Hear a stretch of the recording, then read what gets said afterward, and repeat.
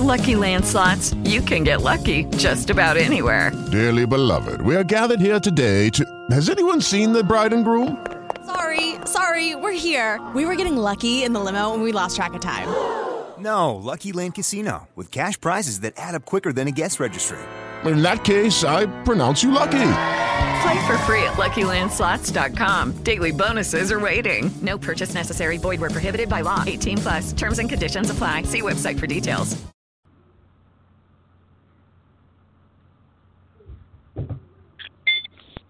Everybody, welcome back to another edition of the Kielbasa King Sports Extravaganza. Of course, brought to you by Bucky's Fifth Quarter. Make sure you check out Bucky's Fifth Quarter for all your Wisconsin Badgers news, notes, and analysis. I'm Jake Rokorowski. We got the Polish Rifle Scott Wisniewski here as well. Happy New Year. Happy 2017. And we got a jam-packed show coming up. 8:40, Eric Nehm, Brew Hoop, and also ESPN Milwaukee will join us talking some Milwaukee Bucks and Giannis fever sweeping the nation. 8:20, Brian Carriveau jumps on, previews Packers. Brian Carriveau from Cheesehead TV. Should be a great matchup. Packers, Giants, former Badgers linebacker Jonathan Casillas, team captain for the Giants, is coming back to Wisconsin for that. Should be a fun matchup in the wild card division, wild card game right there. Joining us now on another great place where you can go to get all your Wisconsin Badgers news, notes, recruiting, BadgerBlitz.com. Our good friend John Veldhuis. We're starting the show off hot. John, Happy New Year, and a great win by the Wisconsin Badgers, 24-16, over the previously undefeated Western Michigan Broncos in the Goodyear Cotton Bowl Classic at AT&T Stadium on Monday, and quite a way to cap a pretty successful season, if I may say so. Yeah, going into the bowl game, I don't think I'm going out on a limb and suggesting that. I don't know how excited the fan base was for this game, just because from losing the Big Ten championship game the way that the Badgers did, I think a lot of, and being in the playoff kind of conversation for most of the year after they kind of leaped into the top parts of the polls with their win over LSU at the start of the season, ending up in the Cotton Bowl against the MAC team, probably wasn't what people thought the postseason was going to look like for the Badgers, but in the end, this is still a really good. It's a really good bowl game. It sounds like the players and support staff and the coaches all had a first-rate experience with the Cotton Bowl when they were down there, and they came out of Dallas with a hard-fought win over, like you said, a previously undefeated team. I don't really care what conference you're in. I mean, you have to be a pretty good team to go undefeated, and I think Western Michigan proved that they have what it takes to compete with the big boys, so to speak, of the Power Five conferences. It didn't exactly look like it was going to be a really competitive game if you only watched the first quarter and then turned it off, because the Badgers kind of ran wild and moved the ball up and down the field against the Broncos. But they hung in there for a long time, and the Badgers did a really good job of not kind of letting what happened to them against Penn State in the Big Ten championship game happen to them, where they let the team kind of hang around and work their way back into the game after taking a couple score lead. I mean, Western Michigan was within striking distance, but the Badgers did what they needed to do to seal up a win in the fourth quarter. And obviously, you give a lot of credit to Troy Fumagalli, who is the offensive MVP in the game, and then Wisconsin's quarterbacks played pretty well too, with just the one incompletion to Fumagalli, which would have been a touchdown if he had caught the ball that hit him in the hand. Well, absolutely. It's interesting too, because this senior class finishes with more wins than any senior class in Badger history. But there was still a little bit of fear of a letdown for this season alone. You mentioned the Penn State loss and how that might have stuck with them. I think coming in, a lot of the fan base that I talked to felt like this was a no-win situation. If they beat Western Michigan, they're supposed to. If they lose, the Cinderella story continues for the Broncos. So I think that it did require a little bit more focus to get through it. And the Badgers did what they've done most of the year, aside from one half in Indianapolis, and they got the job done. Yeah, and I think I remember even going into the last couple days before the team left for Dallas.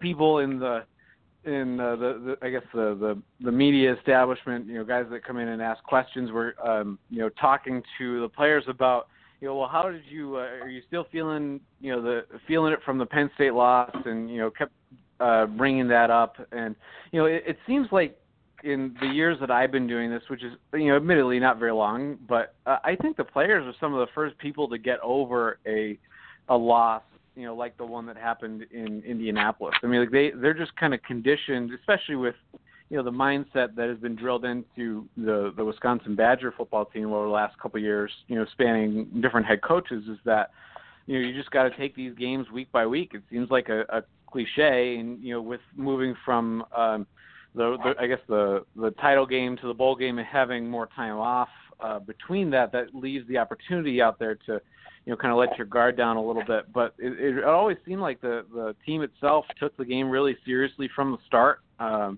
And I don't think there was ever really much of a concern within the program about how the team was going to rebound after obviously a disappointing loss. And I think that's a credit to the senior class, the outgoing class, like you said, that is leaving with more wins than any other senior class, which is remarkable, considering the amount of coaching upheaval that they had to deal with. Because if my thinking is right, I think this is the last class that had some ties to Brett Bielema, and then after that, it's just Gary Anderson, and then obviously Paul Chryst recruits. Yeah, no, you hit it right on the head there, and that's insane as it is to see how much turnover there's been. Talking about that with this senior, the senior class, you saw, Vince Biegel, like you had seniors play a critical role in this team, right? And obviously the two seniors and Vince Biegel, Dare Gumbawale, team captains, one a former walk-on. You had just the contributions of the senior class, and there's only 13 of them that were playing their last collegiate game and exhausting their eligibility there. Obviously, right now we're still, T.J. Watt is now heading to the NFL draft. We can touch on that in a couple minutes. But just how impressive, how much did this senior class mean? Where, and I mean, you and I have both covered this team, for the majority of the year. You've covered it more on the road games. Just seeing the one thing I've been impressed with is just buying into the philosophy of Paul Chryst, where it's one game at a time. There's continual improvement that they know that they need to do, but they're coming in, they celebrate the win, for a night, and then the next morning, like that Sunday morning, they jump back into it. And just seeing those players jump in and just seeing the contributions of the senior class, that's what you need to have a successful program and a successful team. And they, in my opinion, they exemplified it pretty well this year.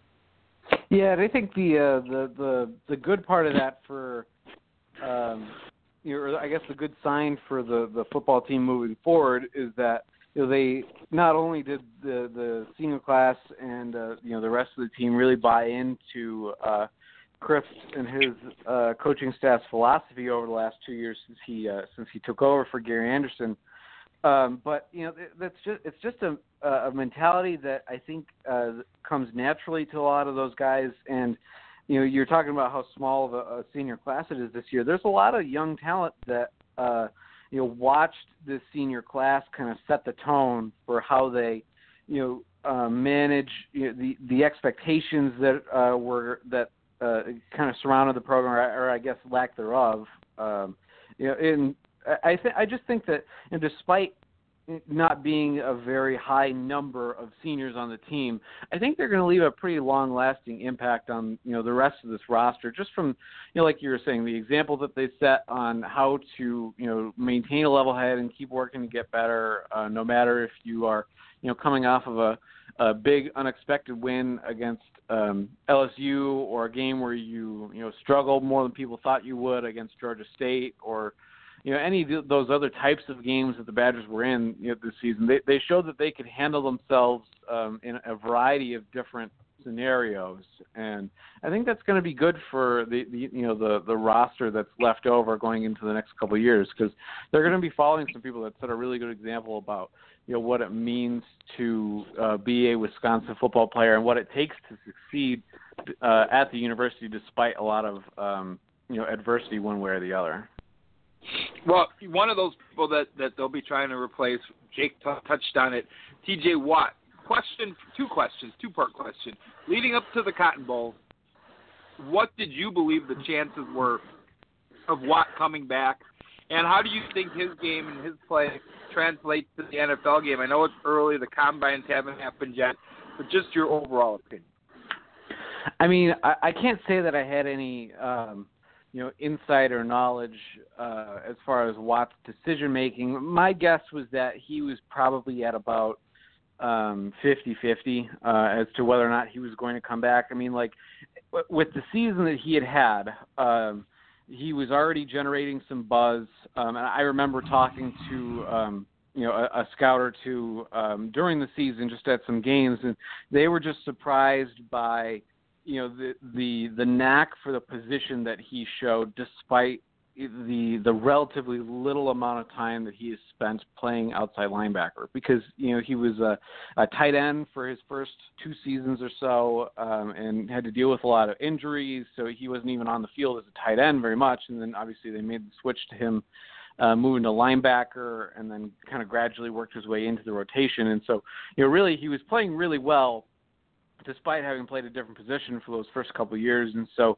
with the season that he had, and I think, not that he's not deserving of, the NFL, kind of looks that he was getting, but I think obviously the last name has something to do with it. He draws a lot of comparisons to his older brother, and and that they were both really effective pass rushers. That they played, obviously a little bit of different positions, but they were still both involved in getting after the quarterback, and they both, I think, have a very similar attitude and character and work ethic. And I think, from the way, J.J. Watt was still obviously a really high NFL pick, but if you go back in that draft, is there anybody else that you would take before him? I suppose the injury issues, is something that you have to think about one way or the other. But, he probably would have been taken higher than where he was taken in that draft. And so I think that TJ has that going for him a little bit. I think he will test well at the combine because he's really athletic. Mm-hmm. And obviously, you can go back and watch his highlights from this season. I think he's a good pass rusher. He has kind of an instinctual feel for playing the position, and despite, I guess not despite, but I still think he has room to grow just because of how little time he has actually played linebacker. I mean, I think he has the work ethic to keep getting better in that sense, and so I really can't blame him for kind of capitalizing on this draft stock that he's kind of built up over a full season of playing outside linebacker, especially when he's kind of had those injury issues in the past with his knees, where if you think about it, nobody wants to think about coming back for your senior season just to get hurt, and I think at this point in time it was definitely the right decision for him to go. We're here with John Veldhuis from BadgerBlitz.com. Make sure you guys follow him on Twitter at John Veldhuis. And looking just as a going forth with, I know Ryan Ramczyk's another one to talk about with the draft, and he hasn't officially said, and he confirmed the reports of his hip injury, what he referred to as an impingement on his hip and with the labrum. That's talking about another player that, and you're taking a look at all the mock drafts right now, and his story is just a rapid ascent of a player that went to Winona State, then decided to leave, head back to his hometown, jump back on with Division III Wisconsin Stevens Point, all conference, 2 years there, then heads up to Wisconsin, has to sit out a year, comes back, voila, All-American, consensus, first team All Big Ten. That's a remarkable story there. And in your opinion, is it pretty much a foregone conclusion based off of that first round grade that Jason Galloway reported a week ago that he's gone too? And who do you think will replace him heading into 2017? So the only thing that I think prevents it from being a foregone conclusion is the hip surgery, like you mentioned. I think there's two elements to it, since it's not a it's not a question of if he needs it, but how long he is going to need to recover. I would be surprised if he did not leave for the NFL, even with the hip injury, the hip surgery.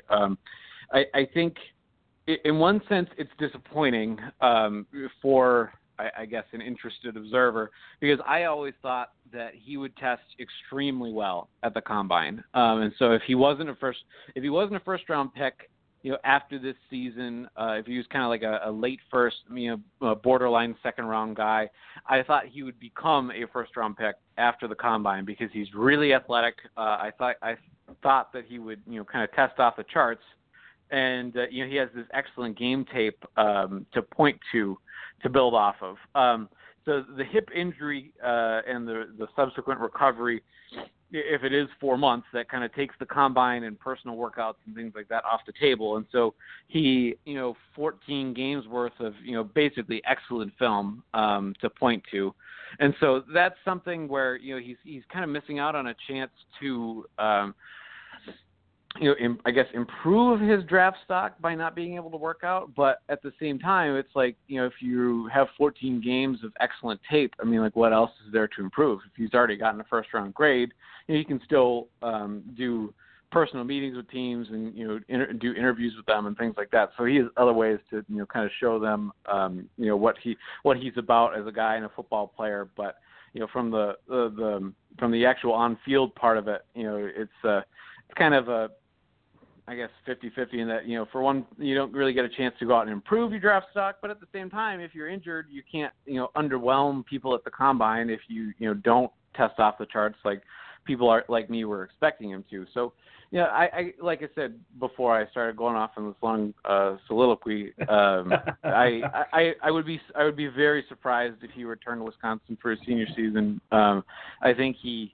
has all the reason in the world to go, and the only question is if he has like a last minute change of heart, after having the surgery. But it's kind of like T.J. Watt. I think nobody would blame him for going after the season he's had. It certainly makes for a very interesting story, like you were touching on before, and that this guy comes out of nowhere and is an All-American, ends up being a first round pick, but.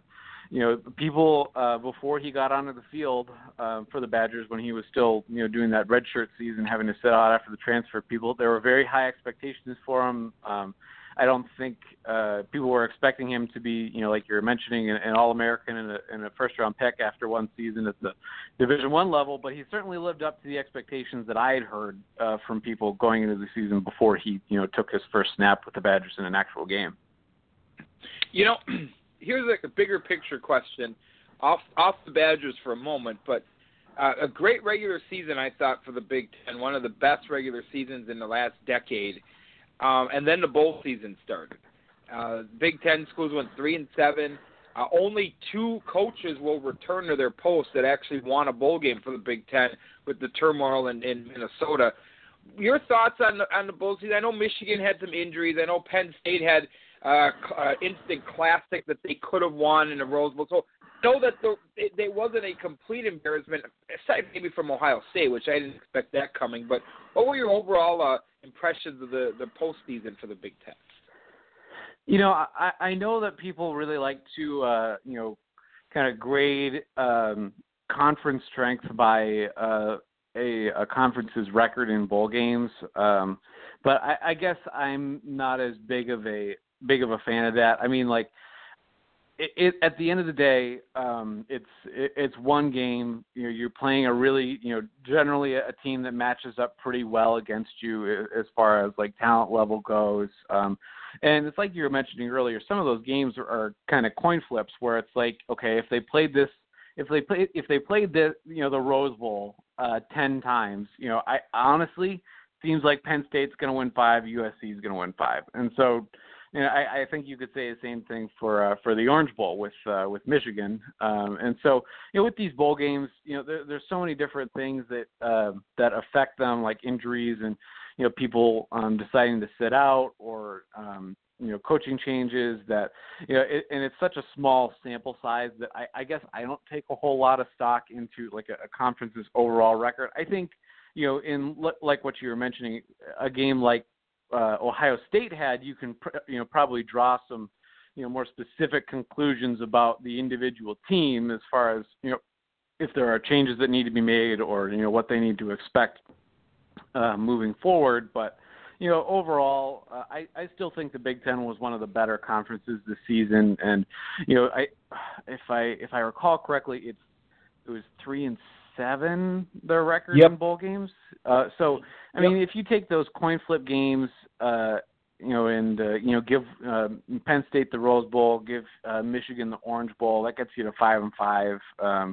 I don't know. I mean, it's just some of these games are so evenly matched and highly contested that it's tough to take a small sample size like that and really extrapolate it. I prefer to look at the 12 game and then adding in the conference title game. It's football's not a sport where there is a lot of great sample size in general. I still think the Big Ten was one of the better conferences this year. John Veldhuis, BadgerBlitz.com. Got about another minute. 2 quick questions before we let you go. Actually, no, we'll make it one. Who you got in the championship game, Alabama or Clemson? Alabama. Easy. Easy? You don't think Clemson will make it? You don't think they'll be able to... I think Clemson is pretty good, but I mean, I have learned over the last, it seems like decade and a half, to not bet against Alabama in the national title game. And I feel like Jason Galloway would make fun of me forever if I picked against Alabama and they still won. Awesome. John, it's always great having you on, my friend. Really appreciate it. And looking to hopefully get you back on coming up. National Signing Day, amazingly, the season's almost over.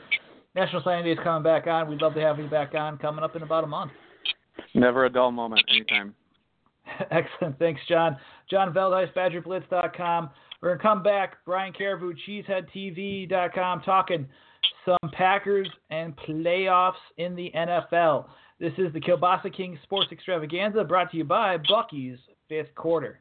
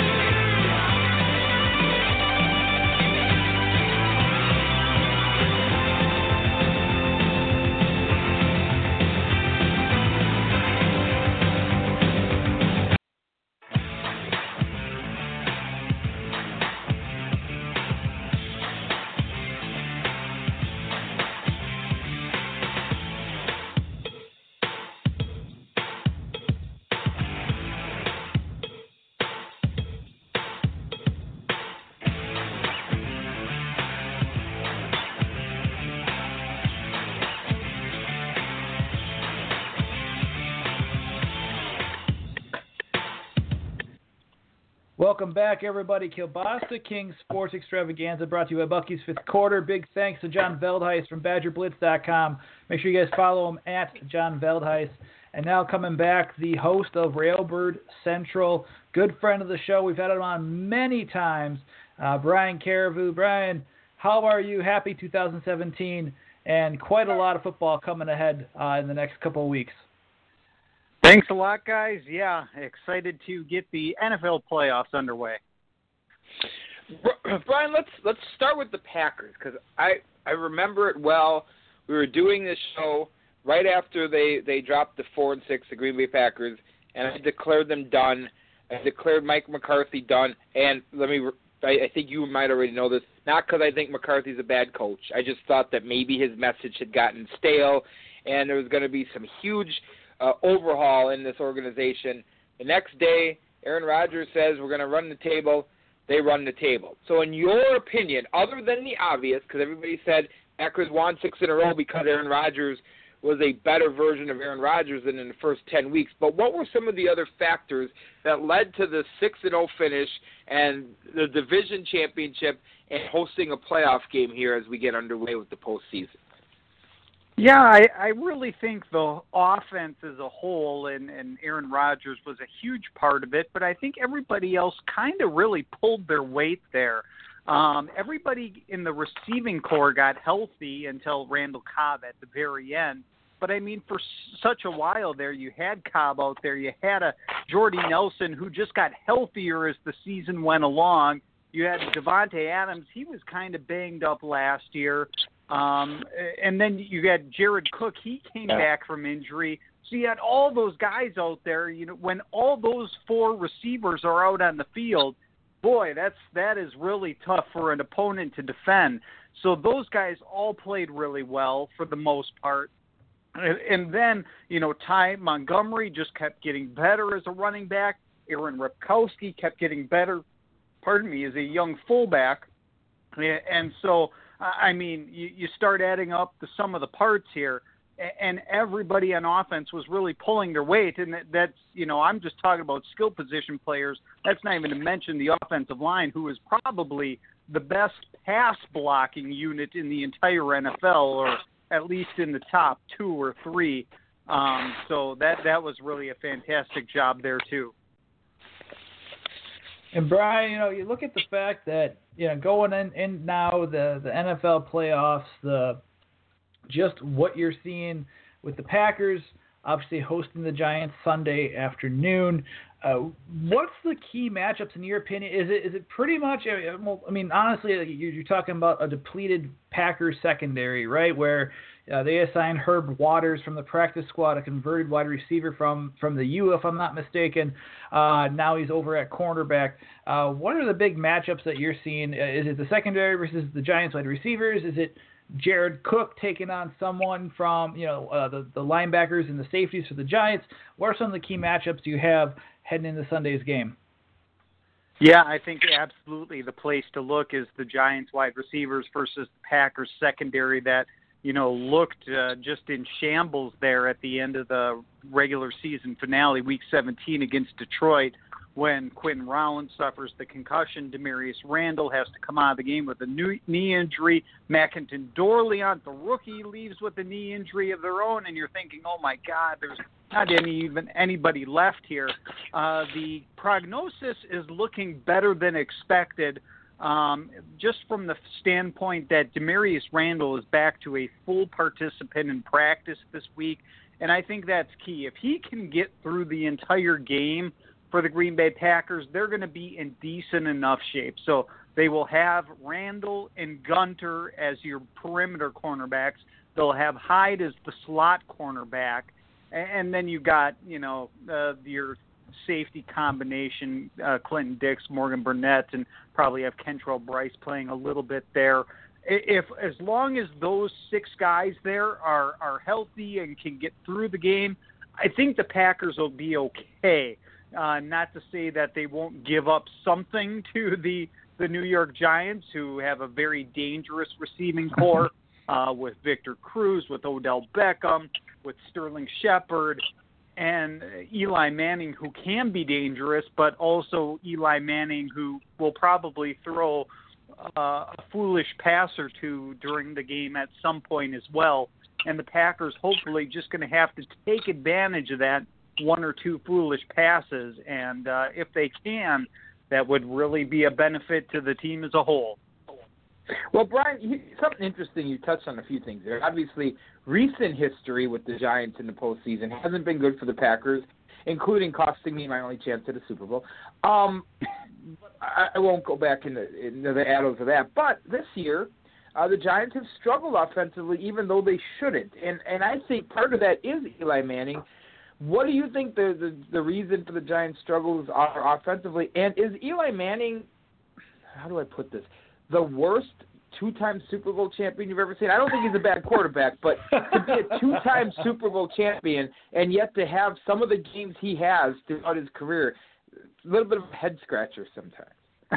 Yeah, it's a good question. I'm not going to sit here and say I sit here and watch a lot of Giants football, but, from the highlights that I see in the occasional game that I watch, Eli Manning is not Peyton. He's a decent quarterback. You just never put him in that top tier of quarterbacks in the NFL that Aaron Rodgers is in, that Peyton was in, that Tom Brady is in. He's kind of always perpetually in that second tier, if that. He's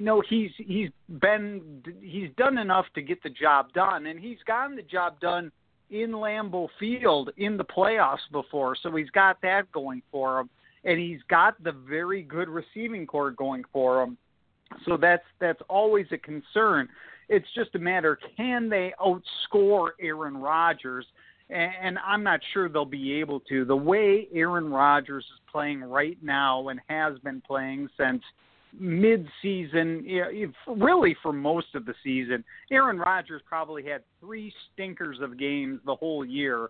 And other than that, I mean, he's been there are games where maybe he was just average, but I mean, you can get by with that. Everybody's going to be that once in a while. And I just don't think the way Aaron Rodgers is playing right now that Eli Manning will be able to outscore him probably.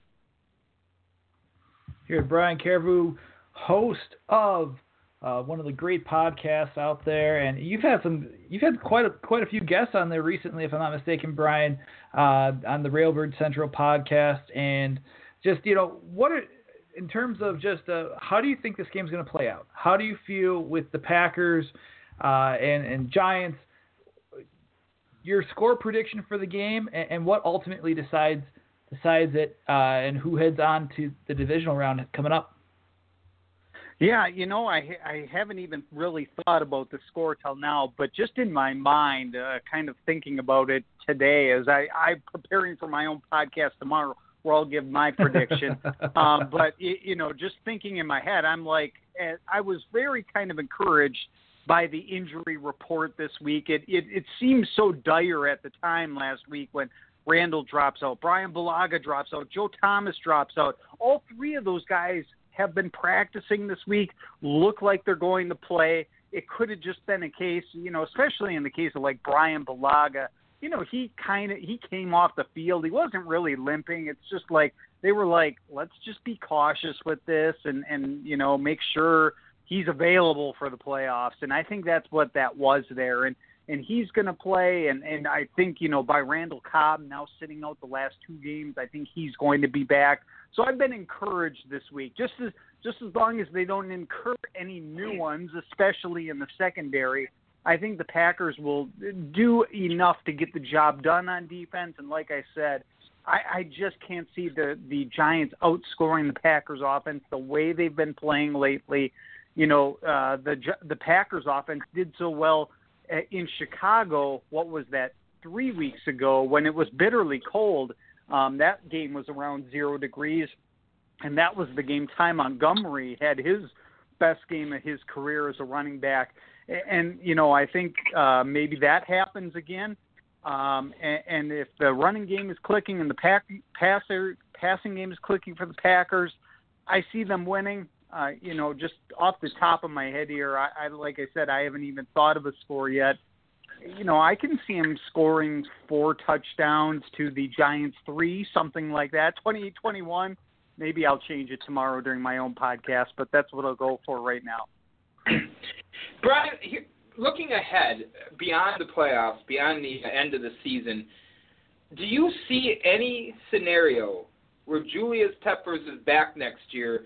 I've kicked around the idea that if the money was right, if he took a pay cut, being as effective as he's been at playing with the amount of snaps, but with his age and with his money, what's your thoughts? Is there any chance that Peppers is back for one more year? That's a good question, actually. Maybe if the Packers win the Super Bowl, maybe he'll ride off into the sunset. But if that doesn't happen, boy, I would think there's still something left in the tank there, perhaps, for maybe one more year. And certainly, if they don't win the Super Bowl, that might only encourage them to take kind of one last shot and kind of let everybody know this is going to be the final year, and maybe that motivates him and his teammates around him to kind of win one for him. I could see that happening where maybe he's got one more in him. We'll see what he's got to say after the season, but I guess that's the way I would lean right now. One more year, perhaps. With that, when you have the way they use Julius Peppers and just Clay Matthews and the linebacker position at all, and maybe this heads into some other talk too, because I know, like I said, I love the tweets that you have when it comes to when you do your bowl previews, how it pertains to certain upperclassmen that are coming out for the NFL draft, regardless if they're seniors or juniors. T.J. Watt obviously declared a couple of days ago, and I've seen some things. Mel Kiper talking about him being a top 10, being number 10 overall outside linebacker. WalterFootball.com has him as the number 4. Matt Miller from Bleacher Report has him as T.J. Watt in terms of his stature, his just what the intangibles and what he brings to each game, and also where do you see him? Like, what teams could the Packers possibly be one of them where he might show up and be and be needed right away? Yeah, I said when I do my bowl previews, pardon me, that T.J. Watt to me could be a late first-round pick. I certainly wouldn't pick him early in the NFL draft, but like a top 15 or anything like that. But if you're in the back end of the first round, I would not be afraid, if I was an NFL team, to invest that into him, comparing him to his brother J.J. For whatever reason, the Watts are kind of late bloomers. They both kind of broke out in their junior season in college, and it is remarkably similar how the kind of path that TJ is following in JJ's footsteps that way.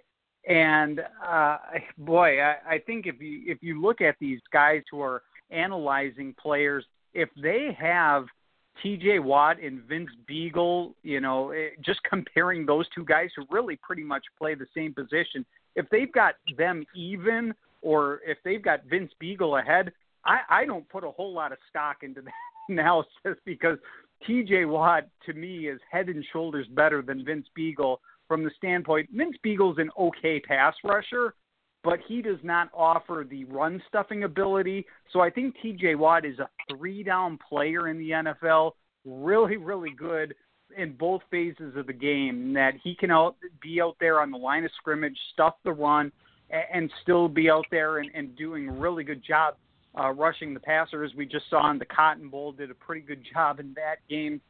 I think he's really good. I hesitate to compare him to his brother yet, just because of how well he blossomed in the NFL. And he's certainly not at his brother's size quite yet, but maybe that body fills out like his brother did, once he got into the pros and starts hitting in the NFL weight room and starts, eating like pro and things like that. I think he's really good. If I were the Green Bay Packers, I would consider it if I were them, from what I've seen right now, as long as there's nothing, anything that we don't know about that might be hidden. I don't even want to speculate. But just as long as there are no skeletons in the closet there that I'm not aware of. So, first round material to me.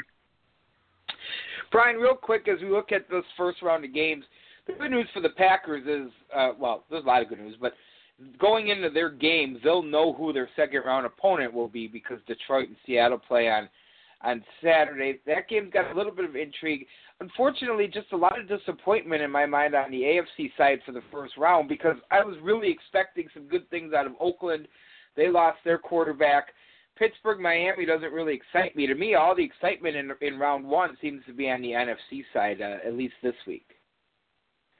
Yeah, I would tend to agree. Very interesting how it was just week 17 of the regular season where the Packers are begging for the New York Giants to win because that was the game in which they knocked Washington out of the playoff picture. And by virtue of doing that, before the Packers even played their game, they knew they qualified for the playoffs. They just didn't know whether they'd win the NFC North or what seed they would be.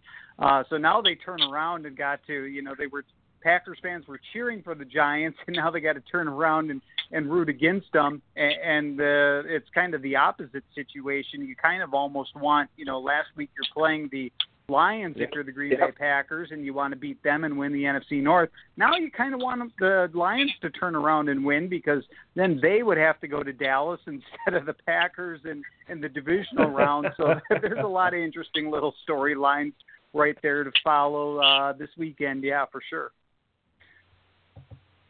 Excellent. And Brian, real quick before we let you go, when it who do you have on for tomorrow's show, and how can people reach you?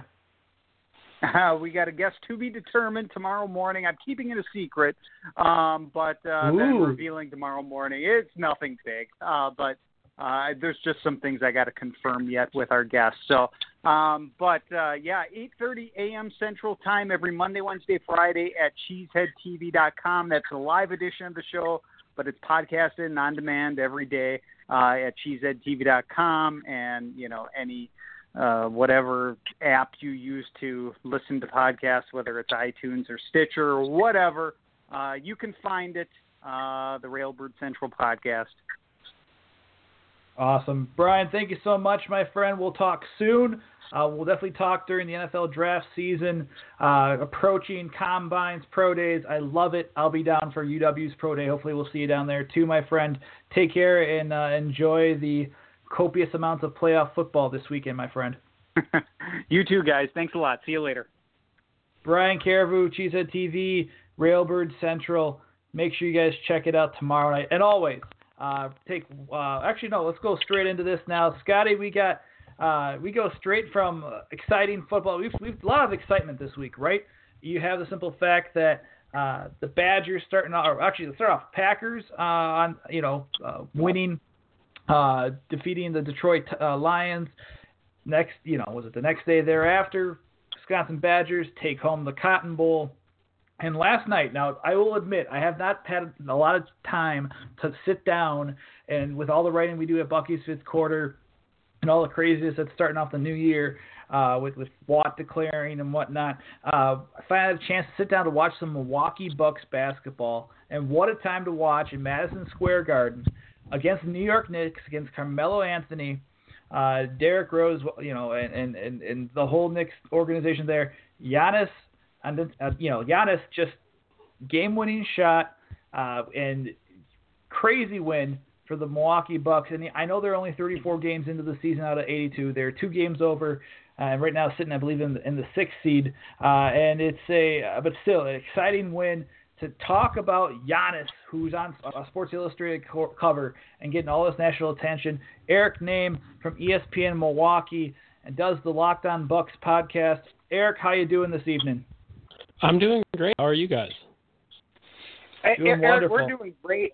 It's a great time to be watching the Bucks, and I think buried in that the lead got buried a little bit there by Jake when he was setting it up because he mentioned he hasn't had much chance to watch the Bucks. Unfortunately, it seems like the rest of America is catching Buck fever before the city of Milwaukee is, and I think that's a huge mistake for the people that live in the state. Bucks are playing good ball right now. Yeah, it's been interesting. I know for a while now, at the start of the season, I was kind of campaigning like, hey, the Bucks are pretty much giving away tickets. I should come down. Giannis is a great basketball player. He's one of the most exciting players in the league. This is in a situation where I need a marquee matchup to come down center. You have the most exciting player in the league on your team. And I've been kind of trying to campaign for that on Twitter. And on Monday against the Thunder, it was just a huge crowd. And I guess it was probably some of the holiday and people had off and kind of be able to just make that a full sports day with the Badgers before that and the Bucks in the evening. But that night felt like a full-on Bucks crowd. It was loud. It was rowdy. The Bucks took it to Oklahoma City 1984 and beat them there. Giannis was Russell Westbrook, and it just kind of all building. And Tuesday, the SI cover comes out with the story from Lee Jenkins, and now Giannis game one in the middle of basketball.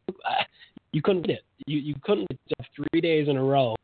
Something so big happened to the Milwaukee Bucks. Now, this is just insane when you have the simple fact that now I know we'll get to it too. Talking about we just saw Eric that the ESPN I believe is reporting it. Just the Cavaliers and the Hawks are in discussions to send Kyle Korver to Cleveland.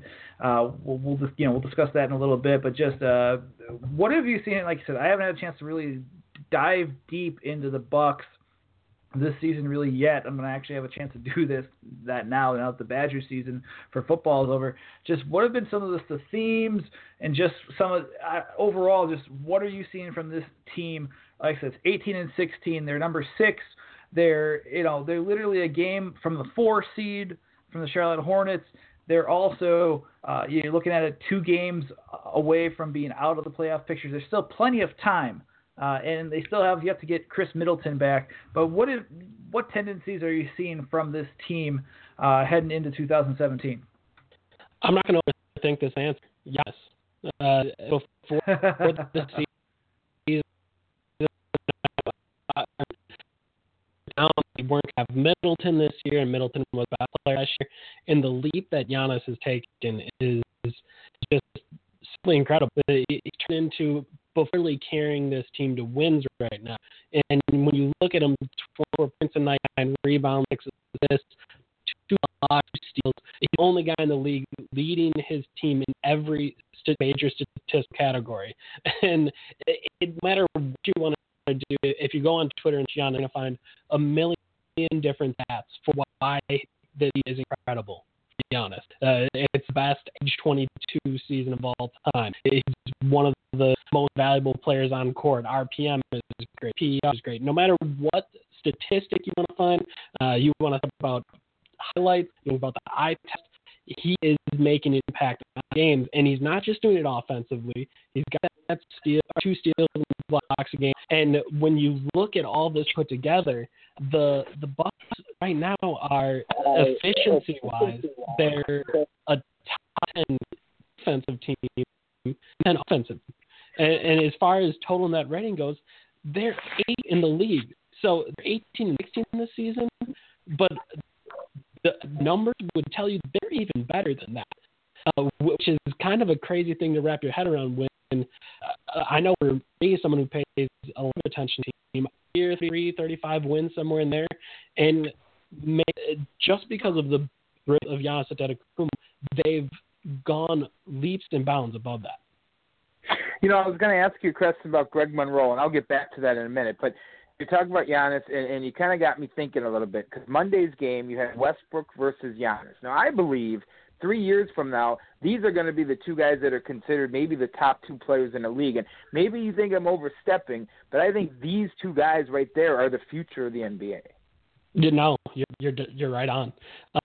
I know the conversation we've had on Locked On Bucks, where we talk Bucks every day. This conversation I've had with some of my coworkers at ESPN Milwaukee. But at the start of the season, we're trying to figure out how to project forward this season. And it was like, okay, well maybe he could be an all-star this year. And then about a couple weeks into the season, it was like, oh, maybe he's more than that. And a month into the season, it was, oh, he's an all-star starter. And in the last month, in the month of December, they had a really tough schedule. Still kept winning. Giannis still kept putting numbers. He's scored 12.13 straight games. It's the first time they've 8 weeks. So he just keeps performing. They keep performing. And I think we're at a point where he's certainly a top player in the league this year. And I'm willing as far to say he's a top 5 player in the NBA this season. Not projecting forward, not who won in years. Right now, he's top for sure. And I could make a very solid argument that he's a top 5 NBA player this season. Here with Eric Nehm from ESPN Milwaukee and the Locked On Bucks podcast. Can we talk about Malcolm Brogdon for a little bit? Second-round pick this year. Really popping out huge and making an impact early on. And obviously, I mean, with second-round picks, it's one thing where hit or miss, I guess. But he's made quite the impact early on in his NBA career. He's a player, man. It's as simple as that. And it's kind of interesting with the NBA.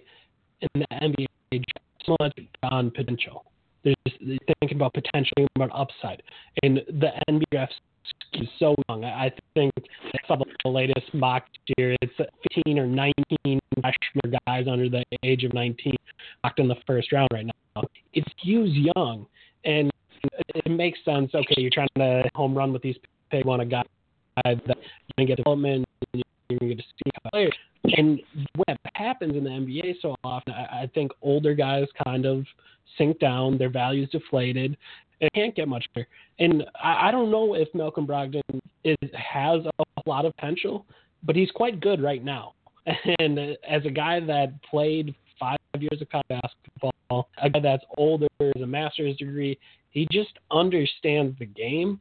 And that was nice at the start of the season, just to come in and be a backup and play some minutes and survive.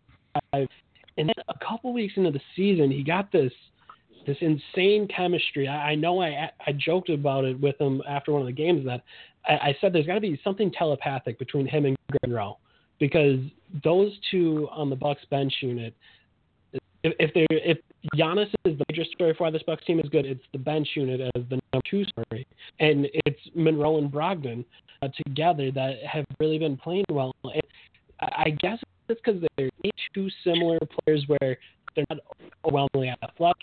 They're not going to blow you away with skills. They just think the game at a higher level than most. I mean, they'll hate each other for a back or pass, a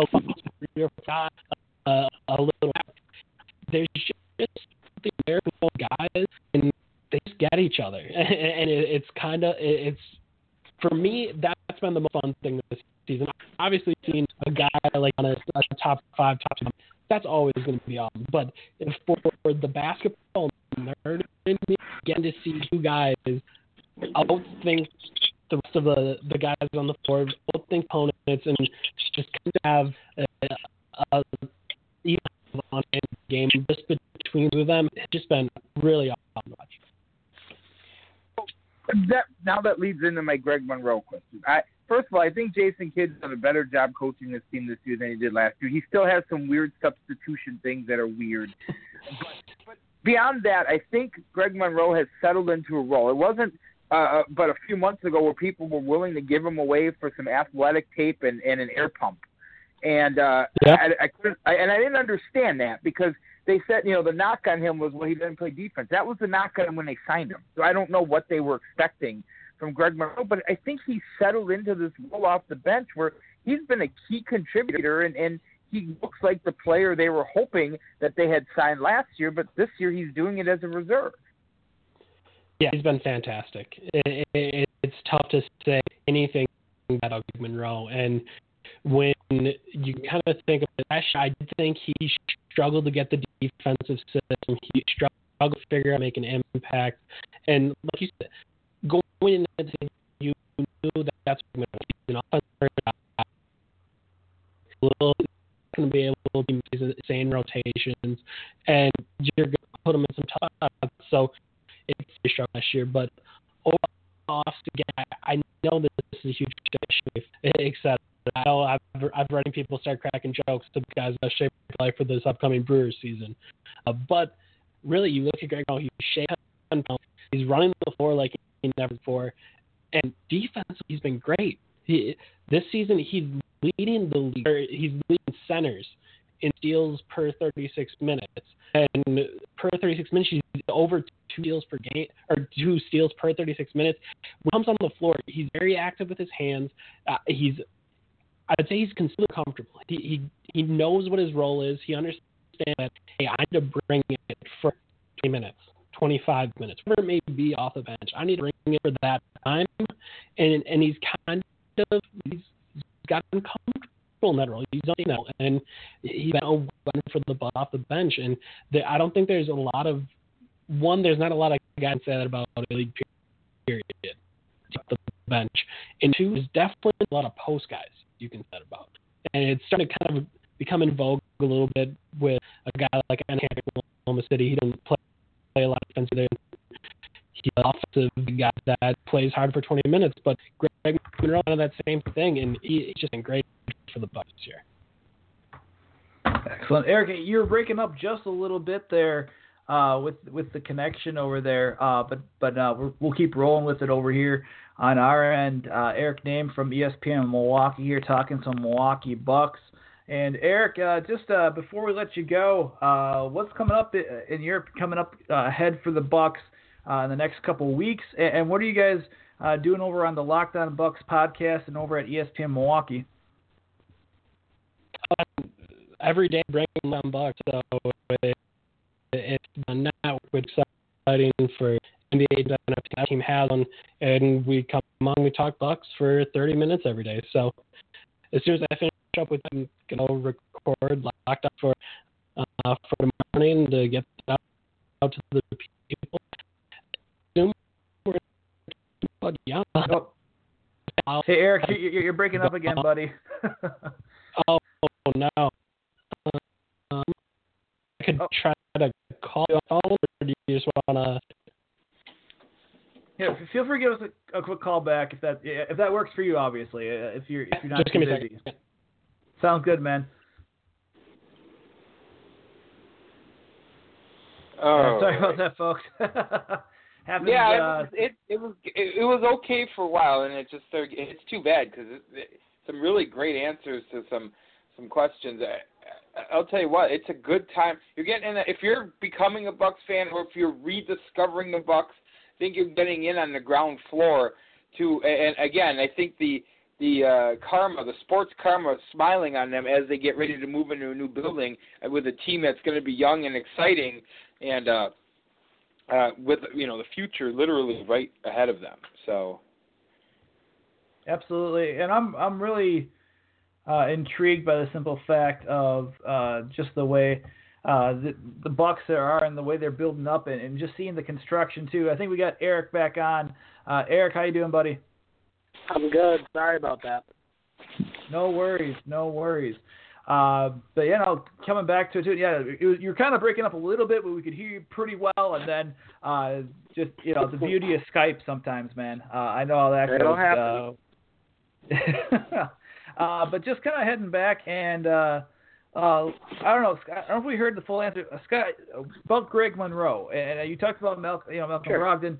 But yeah, let's go back to Greg Monroe and just what is he providing this year, as the reserve. But he's doing he did great last night against the Knicks and pulling off that streak of points in the part of the second half. But what is he doing well this year, or is he doing anything else that's different from what he was doing last year?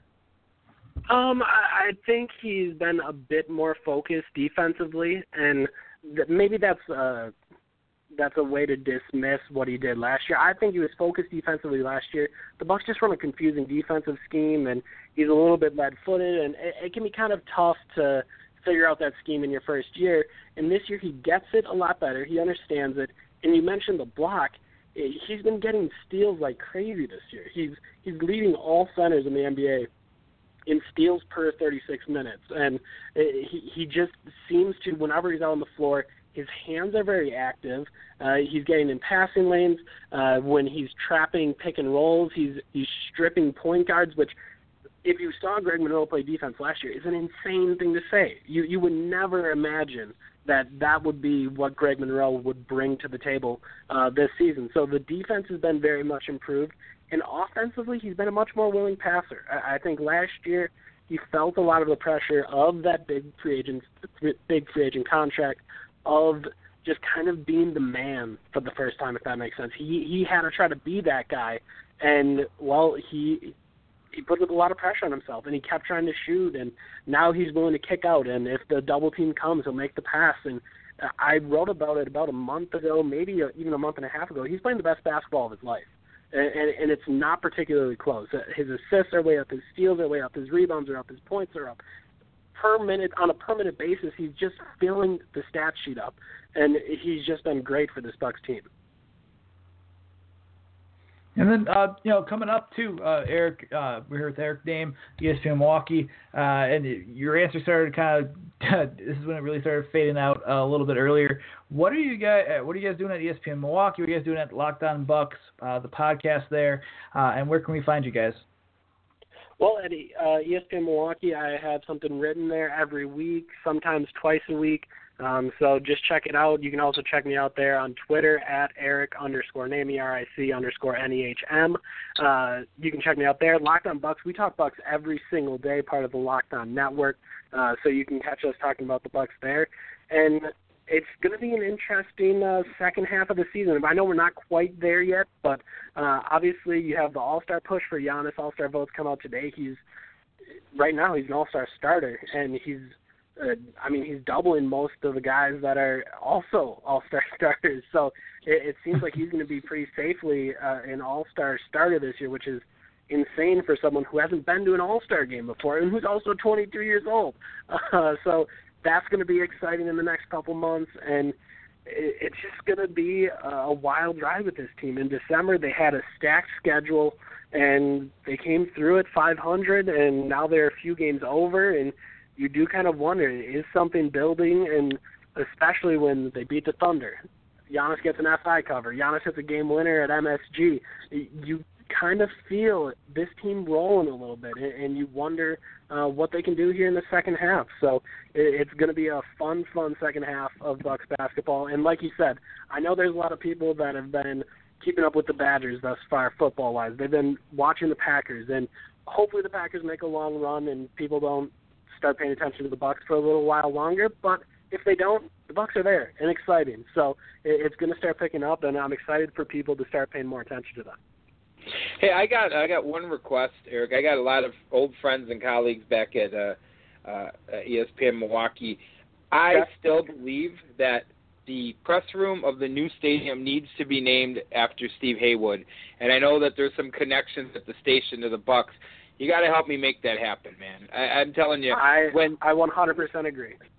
I mean, when times were dark in the city for the Bucks, there was no bigger champion for that team than Steve, and the only sad part is he won't be there for them to move into the new palace. But they got to name that press room after him, man. Whatever it takes, I'll help you. We got to make that happen.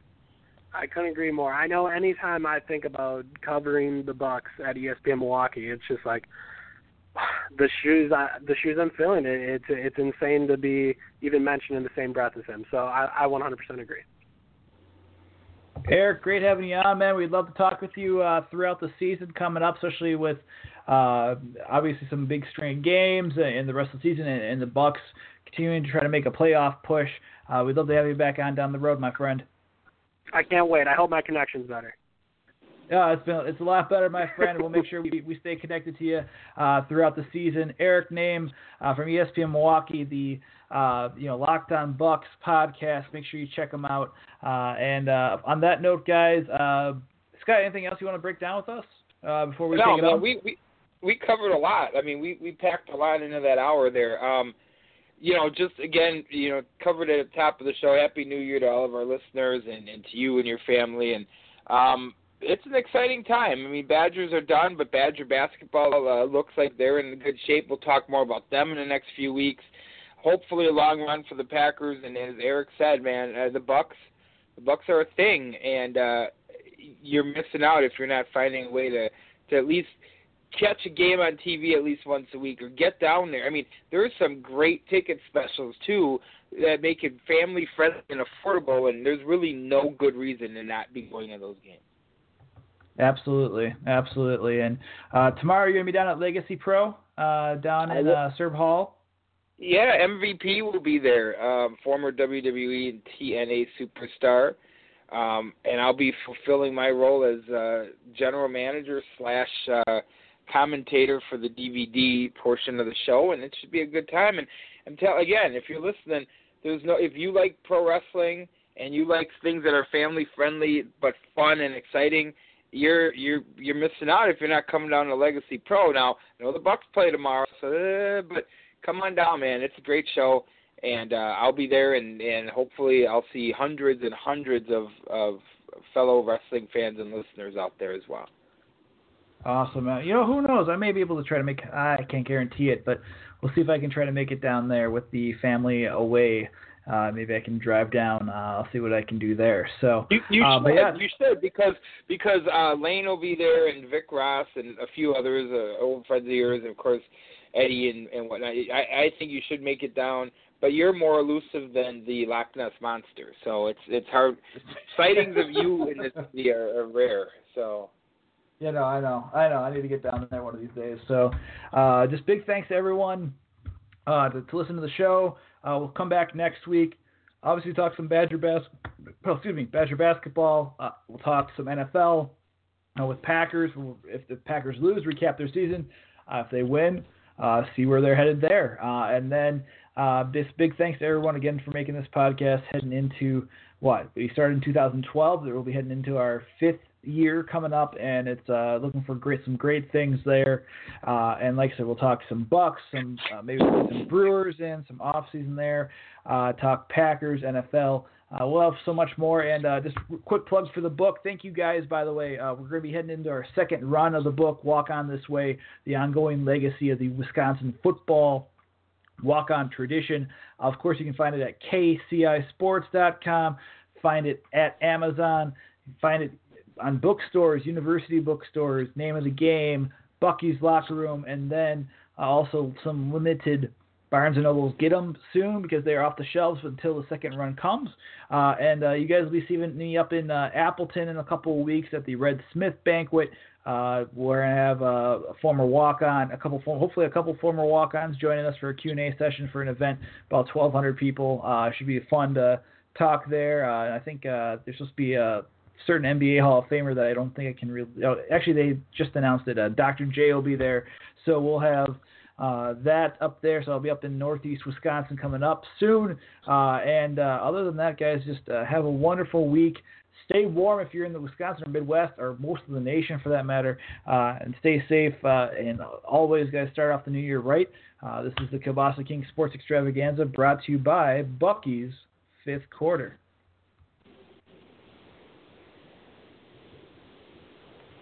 Accordion solo, American polka, played by Mr. John J. Kimball, Edison Record.